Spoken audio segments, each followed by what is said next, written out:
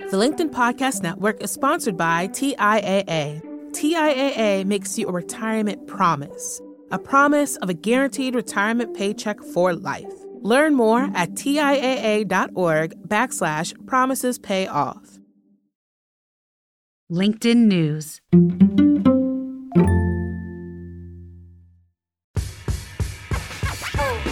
Hi, I'm Dan Roth, LinkedIn's editor-in-chief. Welcome to a new version of This Is Working. Our show offers the leaders of today an opportunity to share their knowledge with the leaders of tomorrow. Each episode of our podcast draws from a live conversation I had on LinkedIn. You'll hear top takeaways alongside analysis and a deeper dive from me and my colleague, Nina Melendez. Hey, Nina. Hey, Dan. Dan, today's a special day. It's maybe the most special day. It's your birthday. It is, Nina. It is my birthday. I had this morning kids, excitement in the household over the birthday. But, for the most part, no one gets more excited about my birthday, apparently, than people on social media. The amount of birthday greetings I've been getting on LinkedIn, on Instagram, on Twitter. It just, the world loves telling people happy birthday, and I love hearing it. Don't get me wrong; it's been amazing. But some of these people I have never met before in my life, and they're wishing me a happy birthday. It's very sweet. So there are two camps of people when it comes to birthdays. There are those who are like, "Oh, I don't want to make a big deal. Like it's not that big of a deal." And then there's others who really take like it's a milestone, and it's important and special. I'm very much the first. The first. Yes, I would always prefer for it to just kind of the day happens. It's nice, really, and then we move on. Yeah, absolutely. Interesting. Yeah. See, I was born December 24th. Oh. So my whole life I've had to compete with Jesus. Yeah, that's hard. So anytime that I can celebrate my birthday, I just love to do it.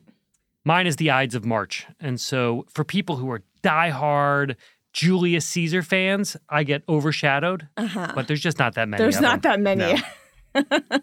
The Ides of March. It's big. That's so esoteric.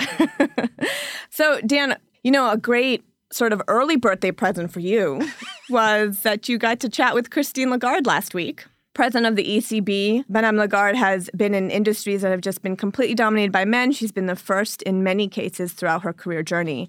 She was the first female chairperson at international law firm Baker McKenzie. She was France's first female finance minister. She was also the managing director of the IMF. Yep, the International Monetary Fund. Yep, and that job meant that she was entrusted with the stability of the global monetary system at the hardest possible time, which was the global financial crisis. And right now she's busy leading the European Central Bank, which is, again, another first for a woman. She's been tasked with the challenge of controlling inflation as the EU recovers from the pandemic's impact. She is such a strong voice on women's issues. She always has been. This is one of the things that she talks about. You'll hear more from her in this conversation.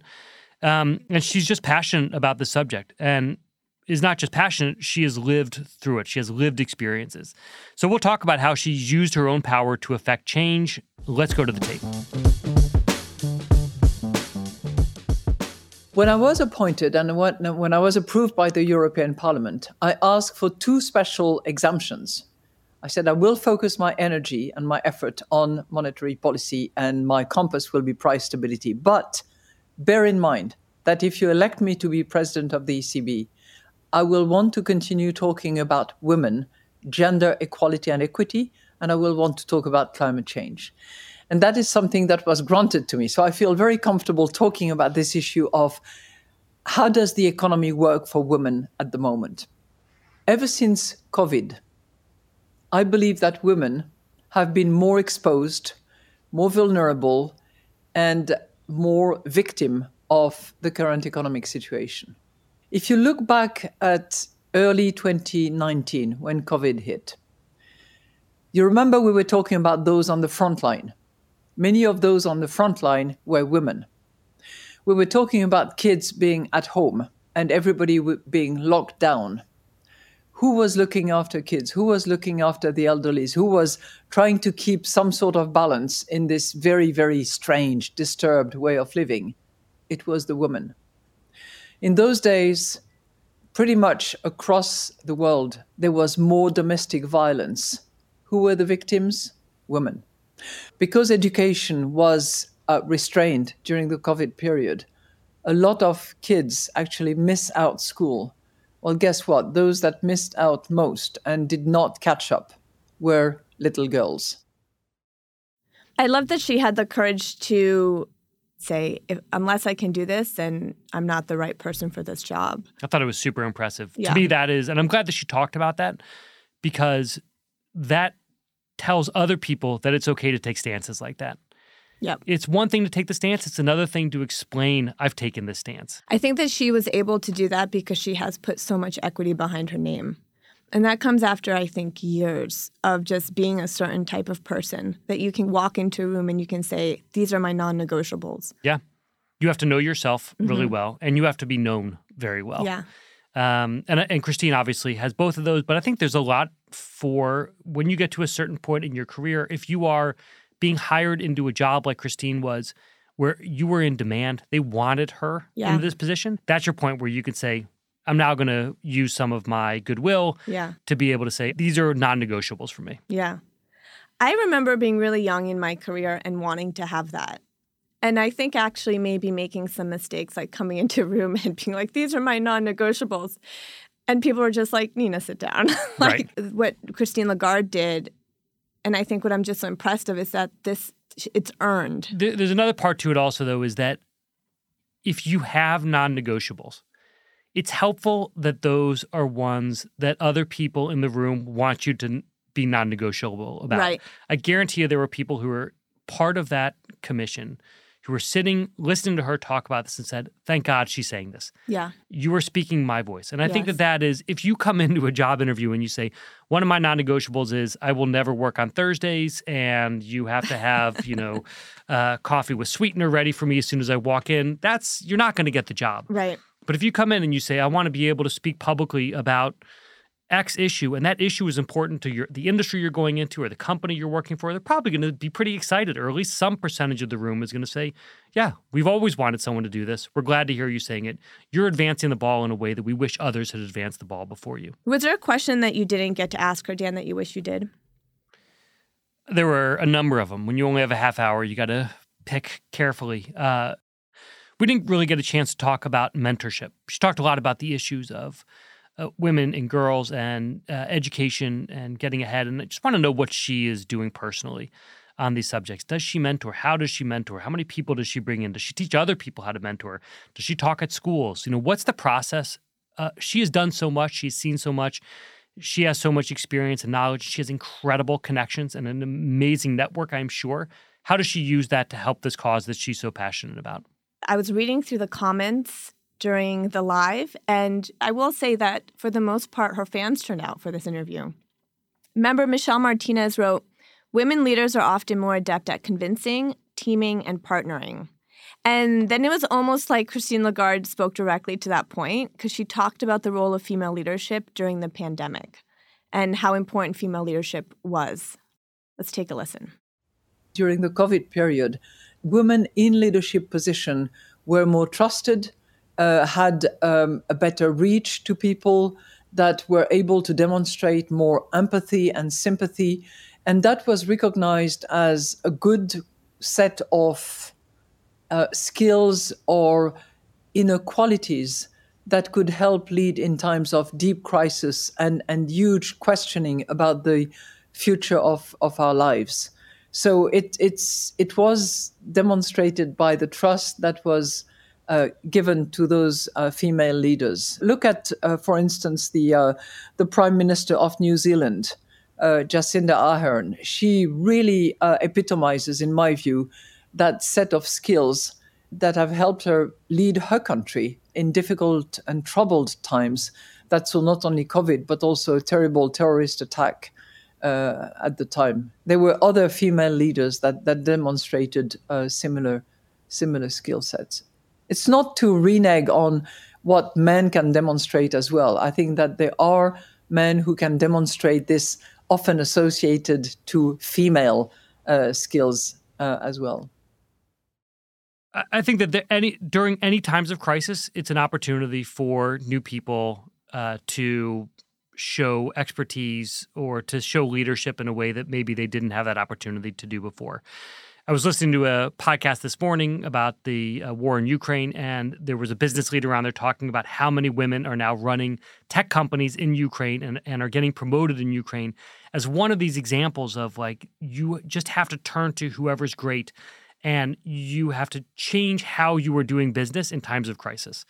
And what we saw in COVID, I think, was women saying enough of these, whatever preconceptions you had about who should run a company or run a country, you just need to have someone in charge who's great. And I'm great at what I do.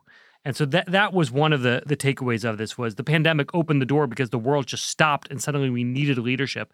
And women fill that role in incredible ways. And specifically to COVID, I mean, women tend to be a little bit more compassionate and understanding, which was what we needed during the pandemic.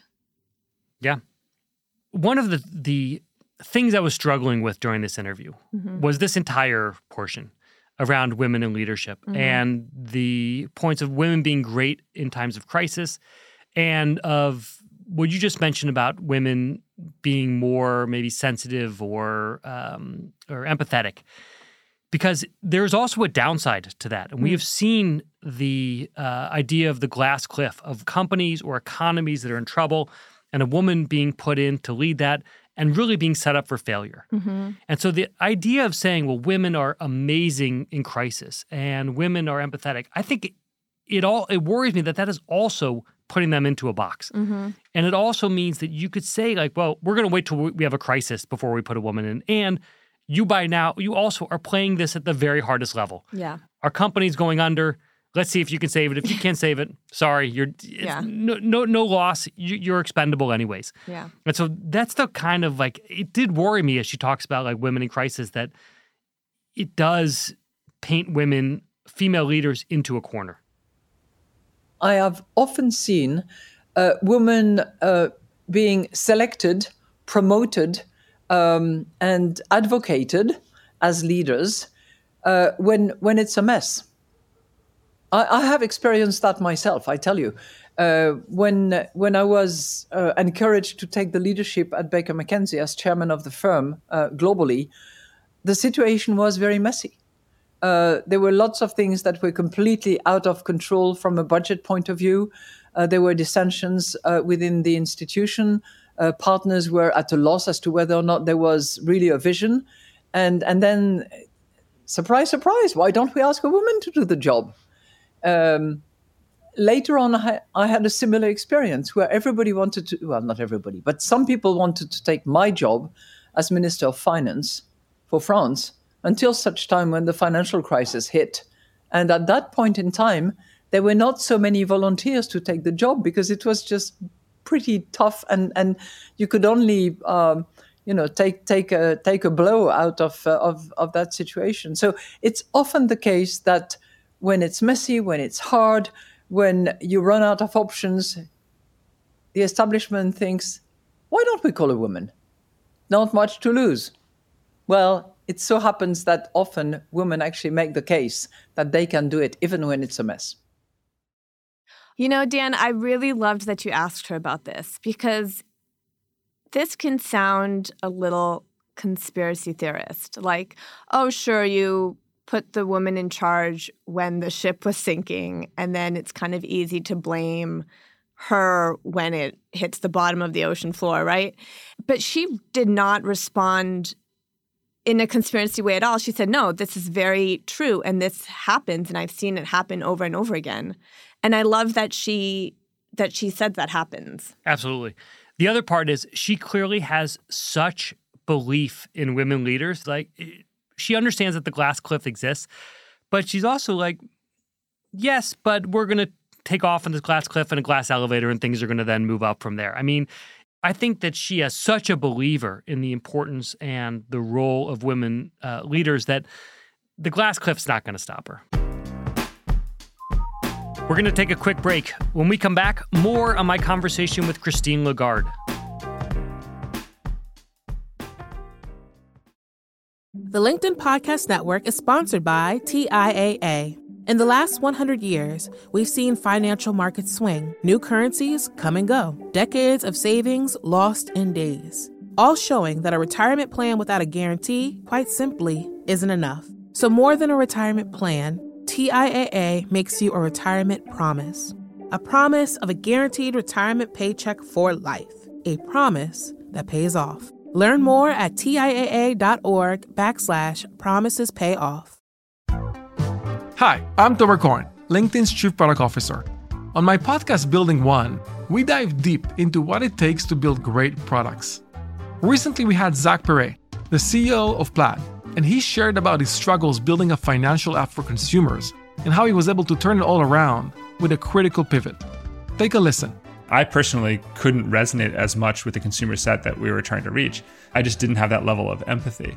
When we made the shift to building a B2B product, though, I was building the product that I wanted. My co-founder and I were creating the product that we wanted ourselves, and we had so much empathy for what that product was. Such a great insight. In that sense, we got lucky because we were creating a thing for ourselves. And then the people that we were talking to also had the same problems we did. They were fintech developers. We'd been a fintech developer. We'd been trying to build a fintech product for a year. And so we had such deep empathy. We had such a clear ability to... If you want to hear more of Zach Perret's story and the lessons that follow, listen and subscribe to my podcast, Building One. And we're back. Dan, we got a lot of great member comments for this interview, and I want to bring up one by Adriana Vulas, and she had a really good question. She asked, what would you suggest as one action that each of us could do to change this inequality? Dan, what do you think? I think there's a lot that we can do. There's a lot that's under your control. There's a lot that's not under your control. I think as a manager, I think about this all the time, is how do you just make sure that you are promoting women, that you are giving women on your team the opportunity to be sponsored and to have mentors, and that you are taking a really critical view of your own efforts, that you're promoting equity within your team. That's something directly that you can do. Christine, however, has a much more well-thought-through viewpoint on exactly what can be done in terms of government and individuals to make sure that we are stopping the inequality. She talks about the 4 L's: law, learning, labor, and leadership. I think we should listen to Christine talk us through it herself. The first one is the law. There are still many countries around the globe where the law itself, whether it's the constitution or the law or secondary legislation, includes discriminatory provisions that are setting women aside. So that's number one. The second L for me is learning. Investing in girls' education, making sure that there is access to knowledge and to education for a decent period of time for all girls is also critically important. There was a G7 meeting back in Canada about 4 years ago where all the advanced economies committed to do at least 7 years of education for all girls. I think that needs to be delivered upon. My third L is labor. The labor market has to be accessible to all women. And any discrimination, any gender gap that is translating into salary differences has to be filled. I think, the Secretary General of the United Nations just recently indicated that if we carry on the way we do, it will take 300 years to close that gap. Well, we have to be better than that. We have to close that gap at a much faster pace. And my final L is leadership. We still today, despite some progress, granted, we still today see too few women in leadership position. That is true in parliament, in politics, in corporate world, and pretty much across the board. So if we focus on those 4 L's, fix the law, make sure that there is no discrimination and that equality is restored so that there can be equity for all genders. If we make sure that there is education and that learning is available, if we make sure that the labor market is accessible and the salary gap in particular, but the opportunity gap as well is filled, and leadership is available and can be demonstrated by women who want it, I think we will have made huge progress. My main thought is that it's so high level. And sometimes when we talk about equality or inequality, laws are great, of course. But what can we do at a granular level to really close the gap? And I think that's also what I really appreciate about Adriana Vulas's question, where she was asking one action that each of us could do. Yeah, I thought that the 4 L's were a great framework, but it was hard to go from framework to execution. Right. But I could also see a world where there is one person or one government entity who is in charge of every one of those L's. And you're like, how are we doing on laws? How are we doing on labor? How are we doing on leadership? And if you have someone who's directly accountable and you have some way to measure it, I do think you can move all of those areas. So I think it's a great framework. The next step is to figure out how to enact that framework. I think that's a tough part, but Christine has given the map to be able to get there. Was there anything that happened off air that was sort of fun that you might want to share? You know, these interviews, sometimes the best conversations happen before we start rolling. And it was fun to watch. First of all, Christine and I went back and forth on what I was supposed to call her. Madam President, Madame Lagarde, and her team was they said, you should probably just ask her. So I asked her, and she said, call me, I don't know, President Lagarde at the beginning, and then you can call me Christine after, but only if I can call you Dan. And I was like, yeah, you can absolutely call me Dan. And she also mentioned that her kids were watching, which I thought was really cool. Oh, that's fun. She actually did that in the live show. Yeah. She said, can I call you Dan and you can call me Christine? Yeah, I think it's really nice that she asked that. That was so that. nice. Right. It immediately melted the ice. It makes me think, should I have insisted on a title? You know, Editor Dan? Next time. Editor-in-chief. She's so poised and elegant. Yeah. Do you think that that's something that's learned or innate? I just assumed it was a French thing. I don't know. Now that you've heard this conversation with Christine Lagarde, what's on your mind? What are you looking to learn more about and why? Let us know on LinkedIn using the hashtag #ThisIsWorking. Or send us your voice. Make a voice memo on your cell phone and email it to us at thisisworking@linkedin.com. You might hear your voice in an upcoming episode. If you're interested in hearing more from Christine Lagarde, be sure to check out Dan's full interview with her on LinkedIn News. We'll drop a link to it in the show notes.